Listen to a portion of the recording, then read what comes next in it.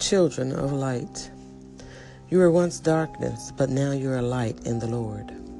Walk as children of light, finding out what is acceptable to the Lord. For the fruit of the Spirit is in all goodness, righteousness, and truth. Ephesians 5:8-10. I work with a young professional, I'll call him Charlie, who once came to a breakthrough moment in his life that looked anything but promising. He described it like this. In my mind, I'm standing in a dark hallway. Ahead, I see light, and that light is my present life. Yet, I feel trapped in my past, and I can't walk forward into the light. I wasn't surprised by Charlie's gloomy picture. Just watching him in recent months, I could tell he was bound up inside over something. Late one night, we began to talk. Charlie's conversation turned to college and a string of academic failures. Things had turned around dramatically for him when he was diagnosed with attention deficit disorder. After getting on medication, Charlie had left school with straight A's, but something still was terribly wrong. Charlie talked about high school, then junior high. He chronicled the humiliations and taunting from his peers. He told of all the teachers who wrote him off because they were sure he just wasn't trying. Soon, his recollecting had traveled back to 3rd grade. By 3rd grade, I knew, he said. Knew what, I asked? That I would fail. That no matter how hard I try, I am a failure. Charlie's condition had been recognized and treated, but his heart was still in chains. To make his breakthrough, Charlie needed to change his mind about himself. The truth was there, waiting for him to pick it up and own it. But I know you, I told him. The Charlie I know is not a failure. You're an achiever, and now I know that you are also a courageous overcomer. Then I asked him to picture himself again in the dark hallway.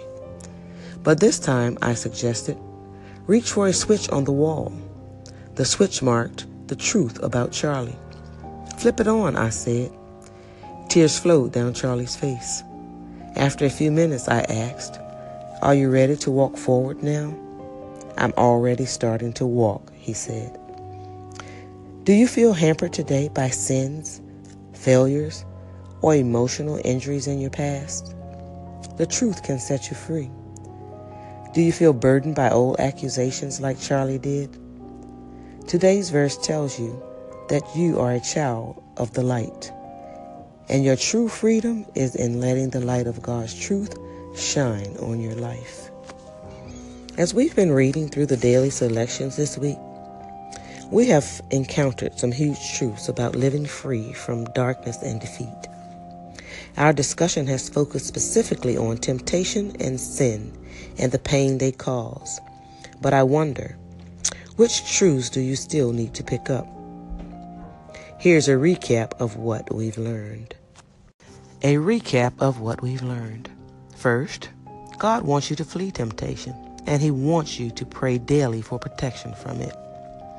2, God will provide the way of escape for every temptation that you will ever face. 3, you can wisely set about to understand how, why, and when certain recurring sins happen. And you can avoid a lot of temptation by meeting the underlying needs those sins represent in other God-honoring ways. 4, the Holy Spirit is ready to give you the comfort you need so that you will not feel the need to sin at that moment. 5, the devil will flee from you if you resist him in God's power. And 6, the more powerfully God uses you, the more you'll need divine protection from temptation and the enemy's direct attack. I encourage you to put each of these life-changing truths to work today, deliberately, persistently, and expectantly. You are never meant to spend your days bound up in pain, victimized by temptation, or sabotaged by sin.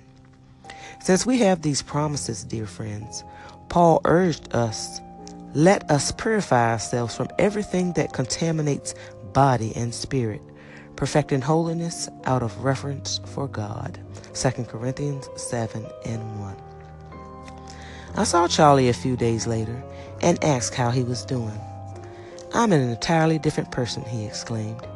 He told me that just that day, God had poured affirmation into his life from dozens of people. I realized that I'm not that boy trapped in the darkness, he said. I'm living now in the light of the truth. That's what God does.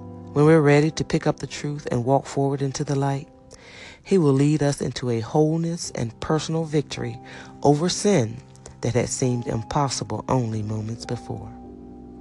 And I will leave you with this. I am the light of the world. He who follows me shall not walk in darkness, but have the light of light. That's John 8:12. I hope you enjoyed today's devotional, Children of Light.